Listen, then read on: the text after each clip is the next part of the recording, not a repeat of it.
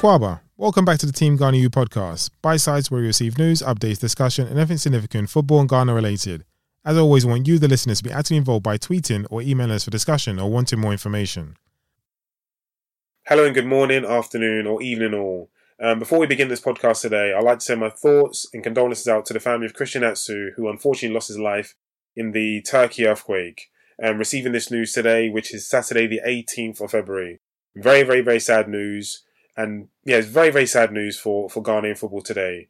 It's the news I think we're all hoping that didn't filter through, but I think as time went on, it didn't feel right.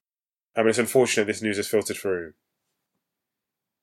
But today, what I like to do, today I like to dedicate this episode actually to Christian Atsu. I think all subjects in which I touch upon on this podcast relate to every single professional footballer who has actually played at any level, if I'm honest, because I think I do this for them, but at the same time I do it so everyone else actually has the information, if that makes any sense. I like to break things down in bite-sized formats so we all remained informed in some way, shape or form, whether that's in Ghana or whether that's the diaspora. But today's episode I like to be the part 2 of episode 1, which was last week, which was understanding the valuation of Ghanaian football clubs. After listening to the podcast, I wanted to know a little more, and you may have questions, and if you do, please forward them on. But my questions are, so question 1, what is a football club's biggest asset? And I'm just going to go to my notes for this. Okay, so just give me a minute. So today I'm actually not doing a scripted podcast. I've actually got a load of notes and I want to run through them. So, what is a football club's biggest assets? So a football club's biggest assets can vary depending on the club's circumstances, but generally, the following can be considered some of the most important. So, players. The players are the most visible and important assets of a football club. A team with talented and skilled players can perform better and achieve more for the football club. The fan base. A loyal fan base is crucial to a football club's success. Fans provide revenue through ticket sales, merchandise, and sponsorship deals, and can create supportive and energized atmosphere during matches. Brand value, and this is something which I spoke on previous episodes. I think branding is really, really important. But as to the point, brand value. A football club's brand value is the intangible value of the club's name, logo, and reputation. A strong brand can attract sponsorship, fans, and top talent. A good example, and I'll mention them later on in the podcast as well, will be someone like Manchester United, who are currently up for sale and have received a number of offers, to what we understand, for the club. Real Madrid will be another big club. To be fair, there's several big clubs. There's Barcelona, Arsenal, etc., etc. But on to other points. Stadium and training facilities. A state-of-the-art stadium and training facilities can help football clubs attract and retain top players, as well as provide enjoyable experiences for fans. As we know, so the Emirates. I'm an Arsenal fan.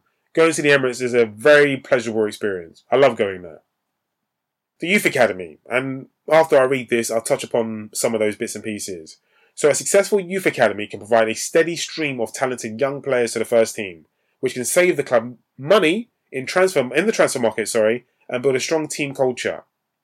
Away from those things, as we know, whether in Ghana or anywhere to be fair, it doesn't have to be Ghana, if you have top talent, they can be sold. So Benfica, FC Porto, Chelsea are becoming a club who are selling players, a lot of their young players, so they're developing a lot of players in recent years and they're beginning to sell them. Obviously, not everybody can play for the first team. Apologies, I have a bit of a cold. Financial stability. A financial stable club can invest in new players, facilities and marketing, which can then help the club's success over the long term. Ultimately, a combination of these assets, along with effective management and leadership, can help a football club achieve their success on and off the field. Question 2. What traditionally are Ghanaian clubs' biggest assets and form of revenue? Because they'll be different to European clubs and other markets. Now, I say other markets because again, in a previous episode, I spoke of different markets, and I say different markets because I want to use the Premier League. Yeah, Premier League and Spanish League. I would say they're probably in the top market. Alright, well the Premier League primarily is probably the biggest league in the world. And I'd say something like the Portuguese league will be a completely different market, in that you're going to find a lot of talented players there, but you're not going to find let me think of a player. Enzo Fernandez has recently moved from Benfica to Chelsea. So Enzo Fernandez, I think, came from River Plate, I believe, and then moved to a different market. Of course, yes, it's a different country. But the Portuguese league is generally, I think it's a very competitive league, but generally you're going to find a lot of scouts and people in talent identification are going to be looking for players in those type of leagues in order to bring them to bigger leagues for them to be more successful and more profitable. I think you're more likely to find a good deal in a league like the Portuguese, the Italian league in some respect, and there's other leagues around the world. I've actually lost myself for a moment, so I want to very quickly touch on that. I'll say what traditionally. Okay, cool. Probably very similar to the things I mentioned. So I'll read obviously some of the notes I have anyway. So in Ghana, a football club's biggest assets are somewhat similar of those to other football clubs around the world, but there are some unique factors that can have a significant impact on a club's success in Ghana. Here are some of the most important assets for a football club in Ghana. Players, as I mentioned before. So I mentioned that, so I'm not going to read over that again. Fan base, I mentioned that before, won't read it again. Sponsorship deals. In Ghana, many football clubs rely heavily on sponsorship deals to fund their operations. Sponsorship can provide critical funding for player salaries, training facilities, travel expenses, and other costs associated with running the football club. Youth development. Youth development is becoming increasingly important for football clubs in Ghana. Developing young talent through strong youth programs and academies can help build strong foundations for the club's future. Developing young talent through strong youth programs and academies can help build a strong foundation for the future success of the club.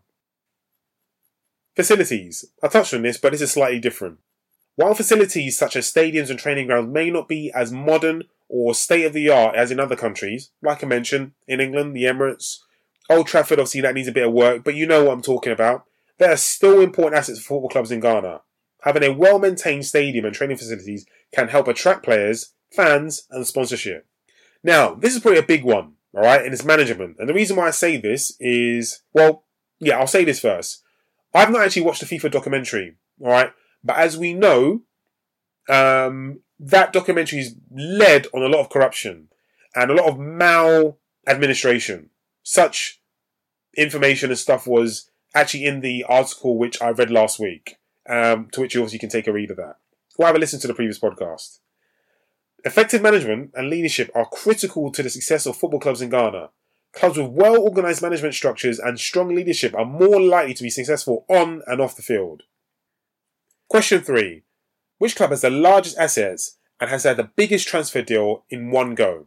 Now, I struggled to find information for all of this. Well, not that I struggled to find information, but let me read the first part or find what Anyway, so I found information on what was the biggest transfer. I lost some of the information, but let me read what I actually have. So, I think the biggest transfer fee that went to a club in Ghana, from what I understand, was for Richard Yeardom.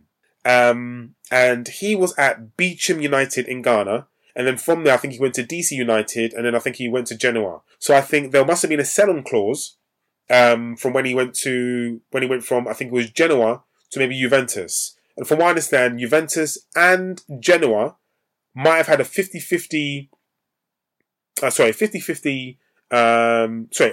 partnership on Yeardom for any future sell-on, to which I believe Beecham United would have received some form of a fee after he was sold. So after Juventus, he went to Atalanta. Oh, and I don't want to forget, there was something else I wanted to touch on as well. I said, which clubs has the biggest assets? Okay, cool. So I touched on this in the it's going to come to me in the article. So I'm just going to go over the information again. So I think with transfermarket.com have come up with Asante Kotoko on top with a valuation of 2.53 million, which is followed by the Hearts of Oak, who had a valuation of 2.4 million. Question 4. What are the aims of clubs in Ghana? Now, I'm kind of speaking to myself, but I'm also speaking to you. Are they heritage clubs to be successful and win titles? Or are they like most clubs in Europe? They have a sporting arm, but they also have a business arm. Nowadays, some or a lot of clubs are leveraging or hemorrhaging debt. Manchester United's ownership under the Glazers is a good example of that. I'm sure there's a variation, which leads me on to question 5. What is the Right to Dream model? Because to my knowledge, although they're not a football club, I think they've been the most successful organisation in recent time in Africa. And on the surface, they seem economically viable. Now, I'm reading this from Forbes. According to Right to Dream's most recently filed accounts, the business made a pre-tax profit of £3.19 million. That's $4.4 million on the revenue of £22 million. That's $30.4 million to the year end of December 2019. But to their model. Now, we all know Vernon, but again, this is from the Forbes article, so I want to read parts of it. Vernon was 19 when he moved from the UK to Ghana to coach young players. Everywhere he looked, from kickabouts on dusty pitches to performers juggling the ball at traffic lights, he saw natural talent. But to the Right to Dream model.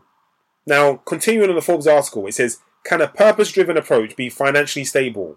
Now, I haven't actually touched on their model, but as it says in the article, their model is solely not solely, but their model is to develop professional footballers. There are a number of things they do along the way in regards to educating players and all that type of stuff, but I guess one of their main objectives is to develop professional footballers. There are a number of key indicators I'm sure they hit on the way. But let me read part of the article anyway. Can a purpose-driven approach be financially stable? Now, if you don't know, the Right to Dream Academy, I think, are in partnership or own FC Nordsjælland, or there is some form of partnership between the two. Anyway, an important part of FCN's strategy has been income from the transfer market, though there is a plan to reduce the reliance on this by boosting revenues from commercial partners.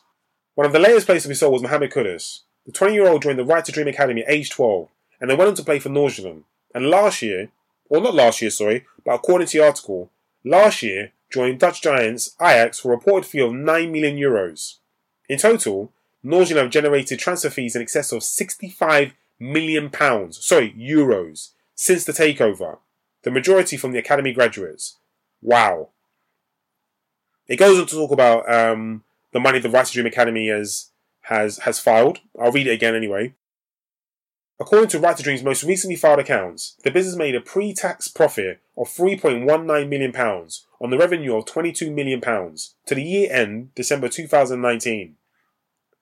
Ending, the ability to combine a purpose-driven approach with financial sustainability in soccer has not gone unnoticed. Now, I want to bring the podcast kind of to a close, because what I wanted to do, I wanted to kind of like create a broader approach or ideas and models what are currently out there. Because to be fair, I've given a bit of information today, but there's still a lot of information that I still want to know. I want to know specifically what are football clubs actually doing, because the most successful model I have seen so far is the Right to Dream Academy model. And thus, from what I understand, not from what I understand, because I did an article on this as well, was, let me find it here, part of the article. Here we are. So, in January, to when obviously this article was written, Man Capital, the UK-based investment arm of the Egyptian Mansour Group, announced €100 million partnership with the Right to Dream Academy. The newly established Man Sports now has a majority control of the organisation, with Vernon remaining the other significant shareholder. Mr. Mohamed Mansour, the founder and chairman of Man Capital, became the chairman of the board of Right to Dream, while his son, Lufti Mansour, also joined the board. Wow. Just wow. And again, obviously, we had an article on this previously, and I definitely want to look back at that article myself. But actually, let me finish some of this article. The partnership's first major project is to build the Right to Dream Academy for boys and girls in Egypt, to be located in West Cairo. It's expected to welcome the first group of student athletes in 2022, which will be last year. So I'll check up on that. And also, a professional women's team will be launched in Egypt. Wow, just wow. I don't even know if I want to do a part 3. I think there's a lot of information I've gone over today, but I'm going to have a good listen over to what we've done today. And hopefully you have some questions and queries and all that type of stuff.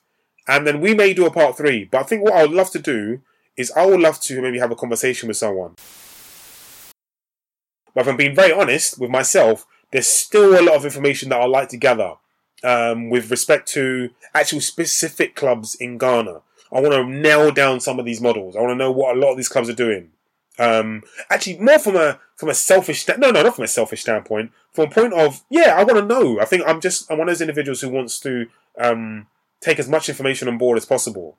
So I think it's very clear and out in the open as to what the Right to Dream Academy are doing, and I would love to know what other clubs are doing as well. I think some of the business models in general in regards to football are quite, I don't want to say obvious, but they're quite well known as to, they're businesses, aren't they? They win titles, and they receive sponsorship. They might have a model of developing players and selling them, but some of their models in general are quite well known.